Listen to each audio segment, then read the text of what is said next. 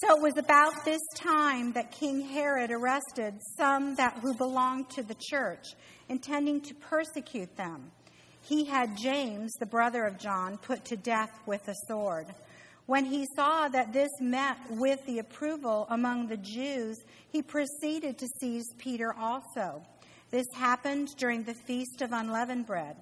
After arresting him, he put him in prison, handing him over to be guarded by 4 squads of 4 soldiers each. Now, you know, when I've always read this, I thought there were 4 guards. How many guards were there? 16 guards, okay? It wasn't just 1 or 2 or 4. Herod intended to bring him out for a public trial after the Passover. So Peter was kept in prison, but the church was earnestly praying to God for him.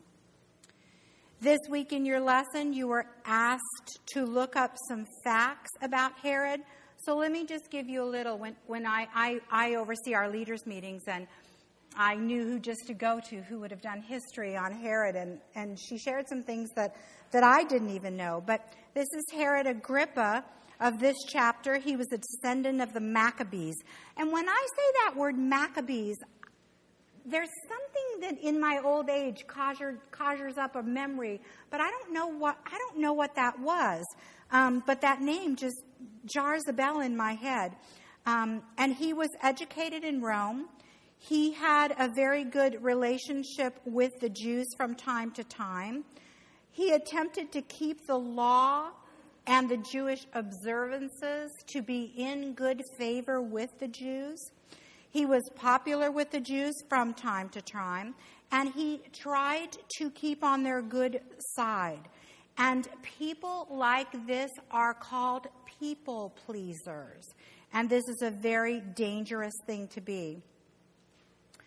He knew that the Jews would be pleased with him if he was persecuting the believers. His thought was if he could wipe out the leadership, the church would fall. Now, this still happens today. We have someone named Satan who still believes that if he can destroy pastors and leadership, the church will fall. And let me just say this about that. This is why it is so important that we as the body of Christ are not depending on our leaders to spoon feed us. I have 5 things that I wrote down that we need to be as Christians. Be in God's Word daily. Number 2, know why you believe what you believe.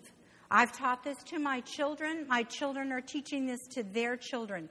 Know why you believe what you believe. Don't just believe that you're going to heaven because mommy and daddy told you. Know why you believe that you're going to heaven. Number 3, be able to defend your faith. That's so important. It kind of goes along with number 2, but there's a little difference in that. Number 4, live in constant prayer. Live in constant prayer. Let prayer, and if you don't know this, prayer is just communication with God. It's just communication with God. I'm sure during the day you talk to yourself. I do. I scare people when I do that. I don't care. I talk to myself. But as I talk to myself, I want to be that same comfort level in talking to God. You know, when I was driving here this morning, I was having a conversation with God about this morning and sharing with you ladies. When I'm in the shower, I have some of my best prayer times, and I'm just talking to God. As I go to sleep at night, I'm talking to God. Yesterday, I'm going to share something that happened with you. I was in communication with God all day long yesterday. And I love that we can have just that intimate conversation. Me and my Jesus, me and my God, my Savior, my deliverer, my fortress, my big and mighty God. I can have conversation with him every day. And number 5, understand that it is better to please God than man. We must obey God rather than man. You know, in the 30-some years that Vic and I have been in full-time ministry, I have seen pastors and leadership fall by the wayside. I've seen some horrific things. I've seen some very sad things. But the evidence of a strong church is when the body of Christ can go on. And that's what Herod was thinking here. If he could destroy the leadership, the body would fall apart. But that can't happen if the body is strong, and we need to be strong. So Herod killed James, and now he's going to lock up Peter, and he has plans to kill him. But he couldn't kill him right away because of the Jewish festival. And the law said that you couldn't kill anybody during this time. So he had to put him in prison, and he was waiting to enact his plan. And he had 16 guards guarding Peter. But let me just remind you that 16 guards are no match for our God at all. So verse 5 says, so Peter was kept in prison, but the church was earnestly praying to God for him. Peter's arrest sent the church to its knees, and I love that. What sends you to your knees? It may have come as a wake-up call for the church. At times we see God doing things and we can become complacent. Oh, God's got that. Oh, God's got Cornerstone. Oh, things at Cornerstone are going good. I don't need to pray for them. You do. You do. Because the enemy is always knocking at the door, ready to devour and to destroy and to discourage. We need to pray for our leaders. We need to pray for our pastor. I have thought a lot about them this week, and I know that they're enjoying time together and resting, and I've been praying for them this week, and I encourage you to pray for your pastor and the other pastors and the leaders of this church, that God would keep them strong, that God would keep them set apart, that nothing would keep them from the path that God set before them. But God forbid that anything should happen to all of us. You know, a lot of times I think these pastors travel together to conferences, and they used to travel in one van. And I think, oh, God forbid if something would happen to that whole van of all of our pastors. But the reality is that if our body is strong and you are strong Christians, our church would go on. The body of Christ would go on. And that's so, so important. But we do need to pray for our leaders. Do you realize that prayer meetings are the least attended meeting in the church? And it's so sad. You have a potluck, boy, we're there. We baked our brownies and we made our spaghetti casserole, and somebody made deviled eggs, and Susan's right there in line. And you call a prayer meeting and you're lucky if 5 people show up. It's so sad. It's our most valuable tool. It's our least tool used. And it's so sad. Now, the Bible says here that they were earnestly or fervently praying. The Greek word is, I'll spell it for you because I don't speak Greek, ektense. I would say that ektense, but I don't know that that's right. But it means earnestly or fervently praying. James had been killed, and as soon as the Feast of Unleavened Bread was over, Peter would probably be beheaded also. So what did they do? Did they do like sometimes I do? Did they run around and throw their arms in the air and say, the sky is falling, the sky is falling? Did they jump on their cell phone and call their best friend and say, you're not going to believe what's happened to me? And did they, get on Facebook, which is not a bad thing. I encouraged my daughter yesterday to put a prayer need on Facebook. Not a bad thing, so that more people could be praying. But what do we do? Do we hit our knees? Do we go to prayer? This same word that's in the Greek here for earnestly prayed is only used in one other place in the New Testament. It's 1 Peter 1:22, where Peter exhorts us to love one another fervently with a pure heart. So the question for you and I today is, do I pray this way? This is a good time for you to evaluate your prayer life as we go through trials in our life, and hopefully as we learn and the difficulties come, and let me just tell you, they will come, and being as old as I am, they keep coming. We need to know to hit our knees first. It's the only way we will live in peace in this life. I have an older daughter who some of you know, who is a Christian. But when she has a problem, the first thing she does is cry. And the second thing she does is get flustered. And the third thing she does is call me. And I'll say to her, what's wrong? And she'll tell me, and I'll say, okay, let's pray. And so then I think I pray this incredible prayer for her, and I think God's working, and I say amen, and she repeats the whole thing all over again to me. And I think, did you just hear what we asked God to do? And it's frustrating because we tend to be like that from time to time. So yesterday morning was about 10:30, and I was buried in my house yesterday. Got up to snow that we weren't supposed to get. And I had let my puppies out. I'm in my sweats with my coffee, blanket over me, puppies in my lap. That's my life this winter. And my daughter calls me, this one, Elisa, at 10:30, and she says, Mom, do you have a minute? Well, when Elisa says, Mom, do you have a minute? I know this is going to be a deep conversation or something's wrong.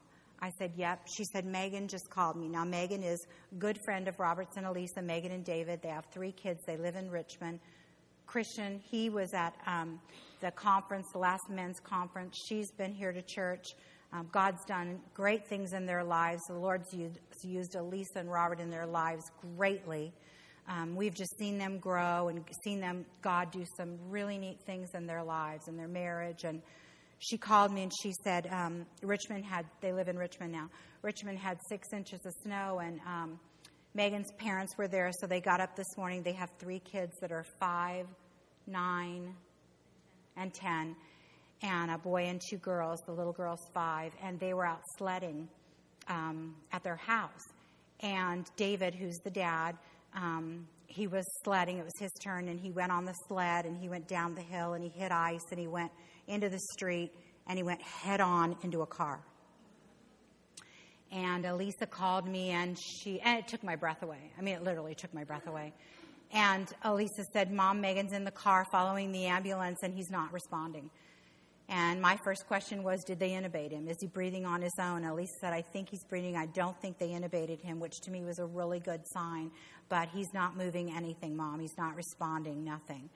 And I said, okay, let's go to prayer. And we started to pray. And the minute I got off from her, I called Vic. And he was, and you know, Vic has just done 2 funerals for 2 friends that were younger than him. And he couldn't believe what I was telling him. And he just said, okay, I got to get this on the prayer line right now. For any of you that don't know, we have a care line here at church. If you have a prayer need, anything like that, you call the church, ask for the care line. You put your request on there. There's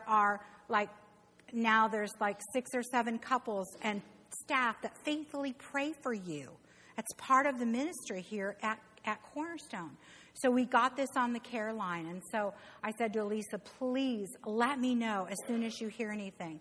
So I'm texting Elisa. Elisa's texting Megan. Megan's cell phone dies. Lesson 2, charge your cell phone every night. You never know when you're going to need that cell phone. She hadn't been able to see David. They wouldn't even let her go back with him. That's how bad this was. And I thought, in my great faith, I thought, he's gone. He's gone. I'm going to have to pack. We're going to have to go to Richmond. You know, I'm going to have to be with my daughter so my daughter can support her friend. And I just thought, how are we going to face this? And when I started to feel like that, I would go back to prayer. So here's my faith to pray, and then my wavering faith in my flesh. And here's my faith and my wavering flesh. And this went on for hours. And finally, they let her back to see him, and she got his cell phone and was able to call her mom, and then Elisa called her mom, and he was breathing. And they were taking him in for CAT scans and x-rays and everything for brain damage and all of this. Well, God did a miracle because he didn't have any brain damage. And he didn't have 1 broken bone. He has, amen to that. Praise God. He has lots of torn muscles and ligaments and tissue. He's black and blue. He's swollen. He's in excruciating pain, but he's alive. And when I told Vic he was alive, he said, Susan, that's nothing short of a miracle. And it is a miracle. It is a miracle. But, you know, here's the real truth. And I had to think about this yesterday.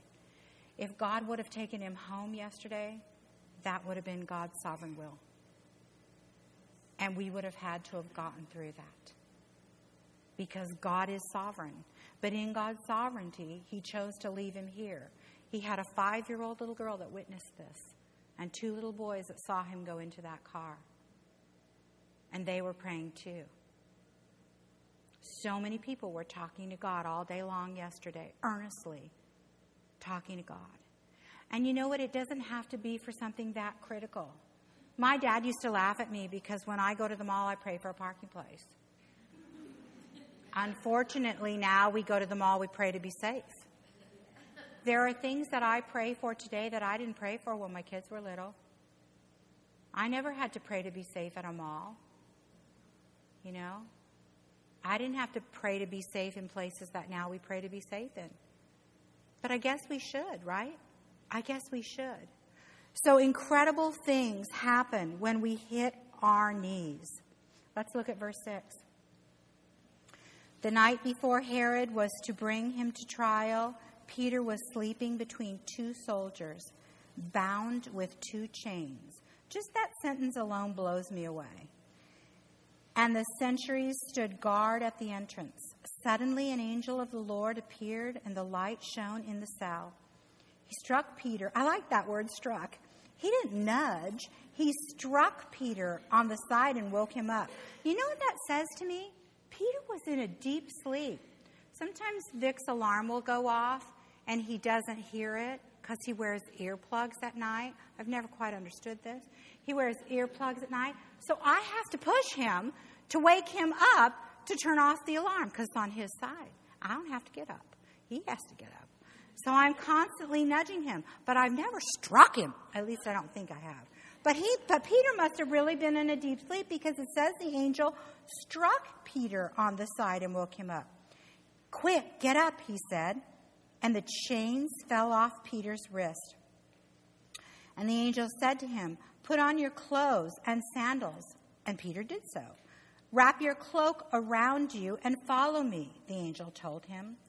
Peter followed him out of prison, but he had no idea what the angel was doing, or what the angel was doing was really happening.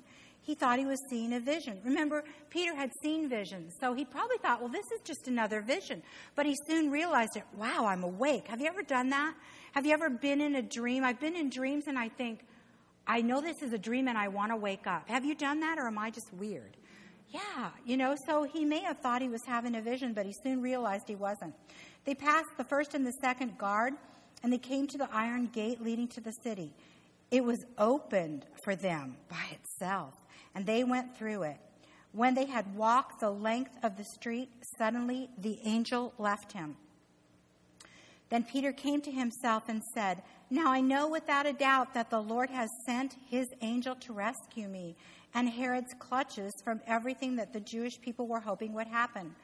When this dawned on him, he went to the house of Mary, the mother of John, also called Mark, where many people had gathered and were praying. Praise the Lord for that. Peter knocked at the outer entrance, and the servant named Rhoda came to answer the door. When she recognized Peter's voice, she was so overjoyed she ran back without opening it and exclaimed, Peter is at the front door. You're out of your mind, they told her. Such great faith. When she kept insisting that it was so, they said, it must be his angel. But Peter kept knocking, and when they opened the door, they saw him, and they were astonished. Peter motioned with his hand for them to be quiet, and he described how the Lord had brought him out of prison. Tell James and the other brothers and sisters about this, he said, and then he left for another place. Psalm 91:11 says, for he shall give his angels charge over you to keep you in all your ways. We also read in Hebrews 1:14 that angels are ministering spirits sent to help us. Peter met an angel who delivered him from prison and delivered him out of the hands of Herod. This is so encouraging to me. I could read this every day and my heart would smile because I need angels watching over me. I think in my life of 60 years, I could tell you probably 3 or 4 times that I know an angel intervened in my life. I think that those times are incredible. I think they should be written down. I think they should be shared with your children and your children's children and anybody else who will listen. I remember a time, this was back in 1977. We lived in Orange County, California, and Vic was driving home in a city named Irvine, California. And he was on the main road there, and he was driving at 55 miles an hour, 45, 50 miles an hour.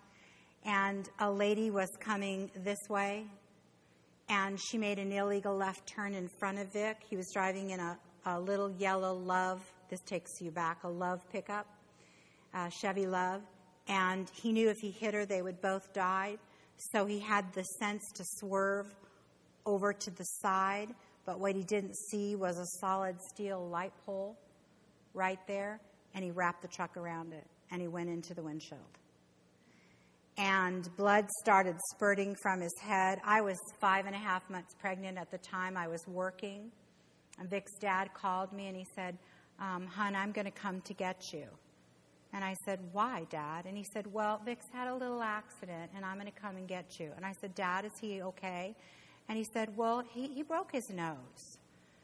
And I said, "Is that all?" And he said, "Oh, I'm coming to get you." So I knew that this wasn't good. So after everything happened and I got to the hospital, they wouldn't let me see him because I was pregnant. And the doctor actually came out and showed me. He said, "I want to show you pictures first. I don't need you going into labor.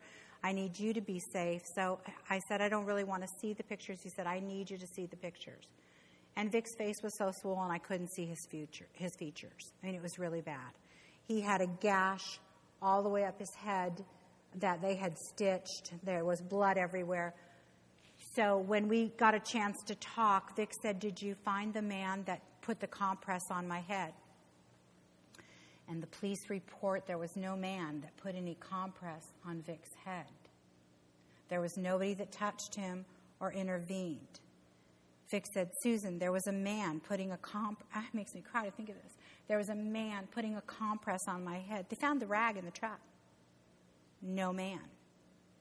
Had it not been for that being, Vic probably wouldn't have lived. He never lost consciousness.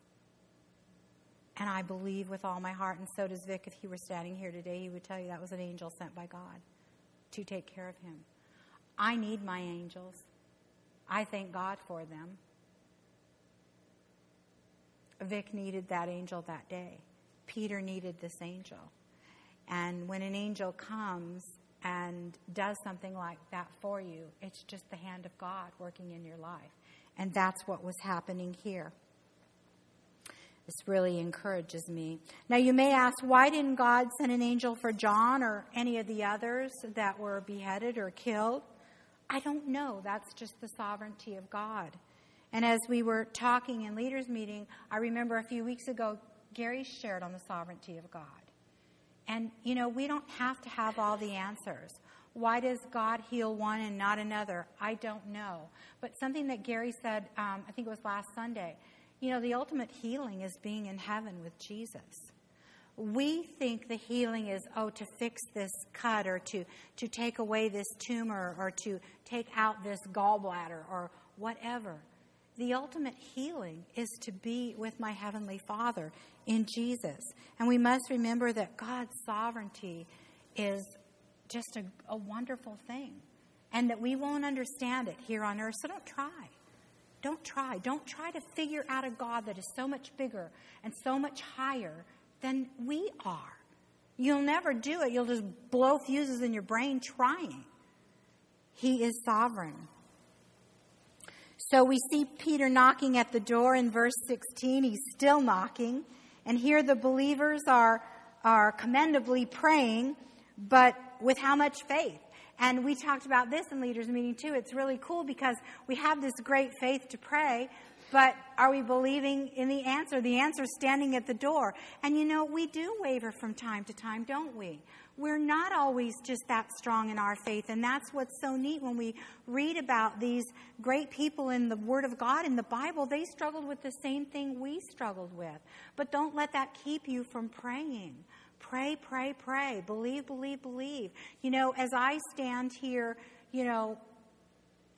35 years older than when I got saved, I pray that my faith is increased, and that's what we want. We want that growth. You know, this isn't a sprint. It's a marathon. It's a marathon, and we grow day by day, minute by minute sometimes. And I pray that today my faith is greater than my faith was when I was 24, 25, 26. And it does grow because you see God work. So Peter is knocking at the door. If we pray for things that are easy, it is easy to trust God to do it. If we pray for the impossible, we think, how will this ever happen? But we need to remember that our God is the God of the impossible. With God, all things are possible. Do you know there's nothing too hard for God that you're praying about? There's nothing too hard for God. But in spite of our faith or the lack of it, God works. Peter was delivered from the hand of Herod, and he comes to tell them everything. And then he leaves, and we don't see Peter again until chapter 15. Let's look at verse 18. In the morning there was no small commotion among the soldiers as to what had become of Peter. After Herod had a thorough search made for him and did not find him, he cross-examined the guards and ordered that they be executed. There was a Roman law, that if you guarded a prisoner and that prisoner got out, escaped, you died. Scary, huh? Then Herod went from Judea to Caesarea and stayed there. He had been quarreling with the people of Tyre and Sidon. They now joined together and sought an audience with him. If you go back in history, and there's not a lot written in history, even in secular history, about what the problem may have been here, but there are some thoughts that it had to do with trading. This was a seaport, and it might have been about trading and what they were getting and what they were giving. But now they joined together and sought an audience with him. After securing the support of Blastus, a trusted personal servant of the king, they asked for peace because they depended on the king's country for their food supply. On the appointed day, Herod, wearing his royal robes, sat on his throne and delivered a public address to the people. Remember, he was a people pleaser. They shouted, "This is the voice of a god, not a man." Immediately, because Herod did not give praise to God, an angel of the Lord struck him down, and he was eaten by worms and died. Ugh. But the word of God continued and spread and flourished. Verse 25, when Barnabas and Saul had finished their mission, they returned from Jerusalem, taking them with John, also called Mark, which will lead us into the next chapter next week. So Herod putting the guards to death proves that he was planning on putting Peter to death. Like I said, the law said if a prisoner escaped, the guards were to die. And we don't know for sure what the problem was between Herod and these cities.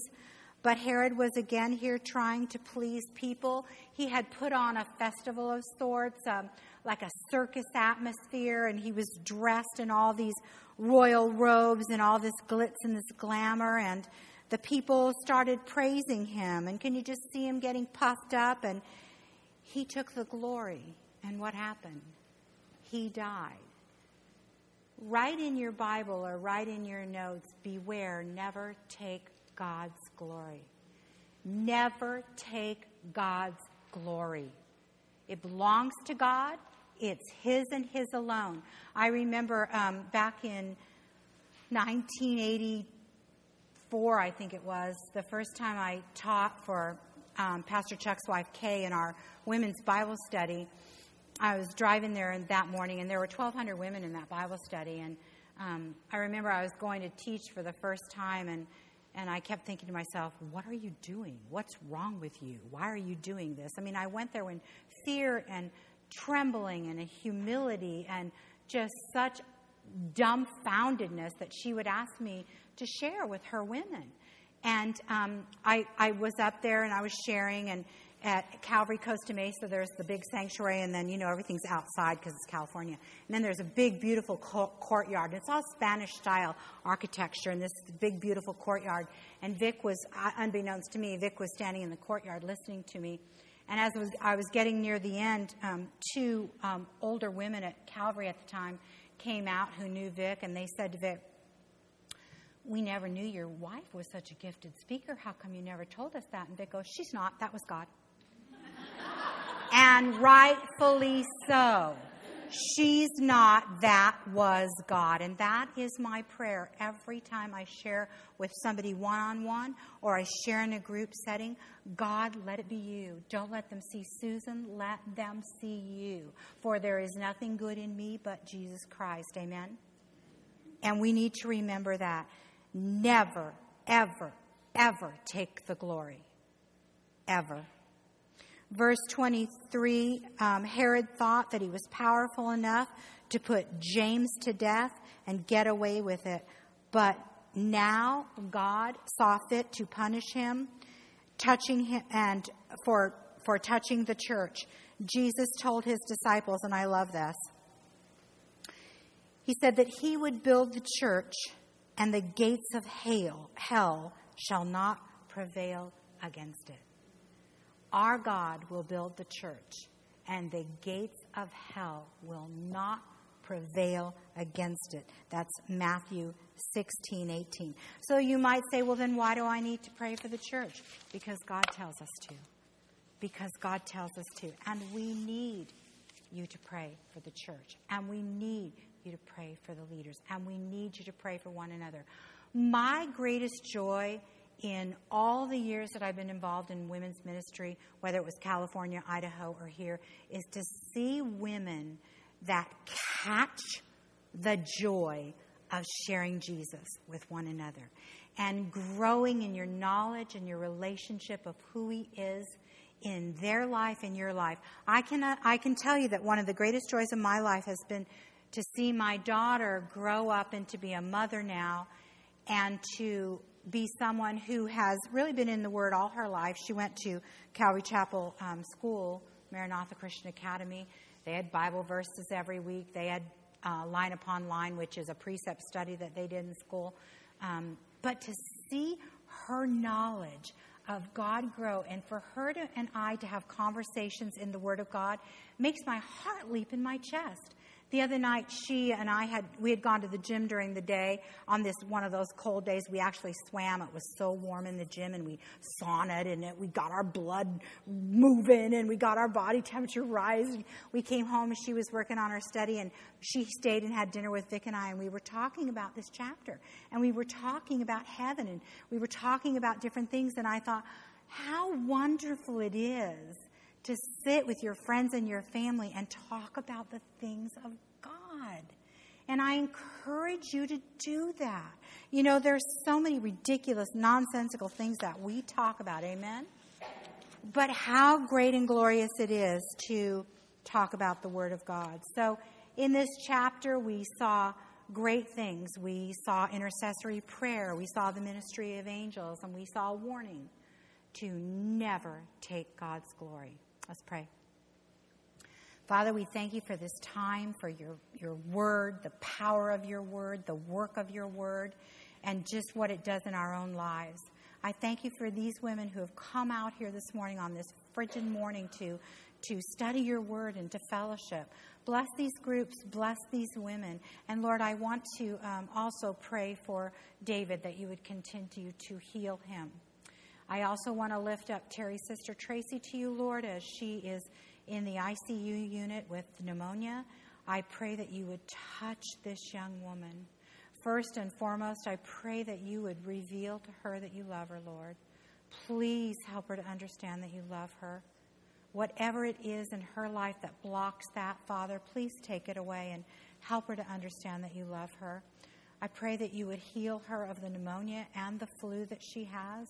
I pray you'd give wisdom to the doctors, be with Betty as Walt as they are in Virginia Beach with her, and restore her to health. But more than anything, Lord, restore her spirit to you. I ask that you would continue to be with Pastor Gary and Terry and give them these last few days a great time where they are, and just bless them together. May they laugh. May they smile. May they just take time for each other. I thank you and I praise you in Jesus' name. Amen.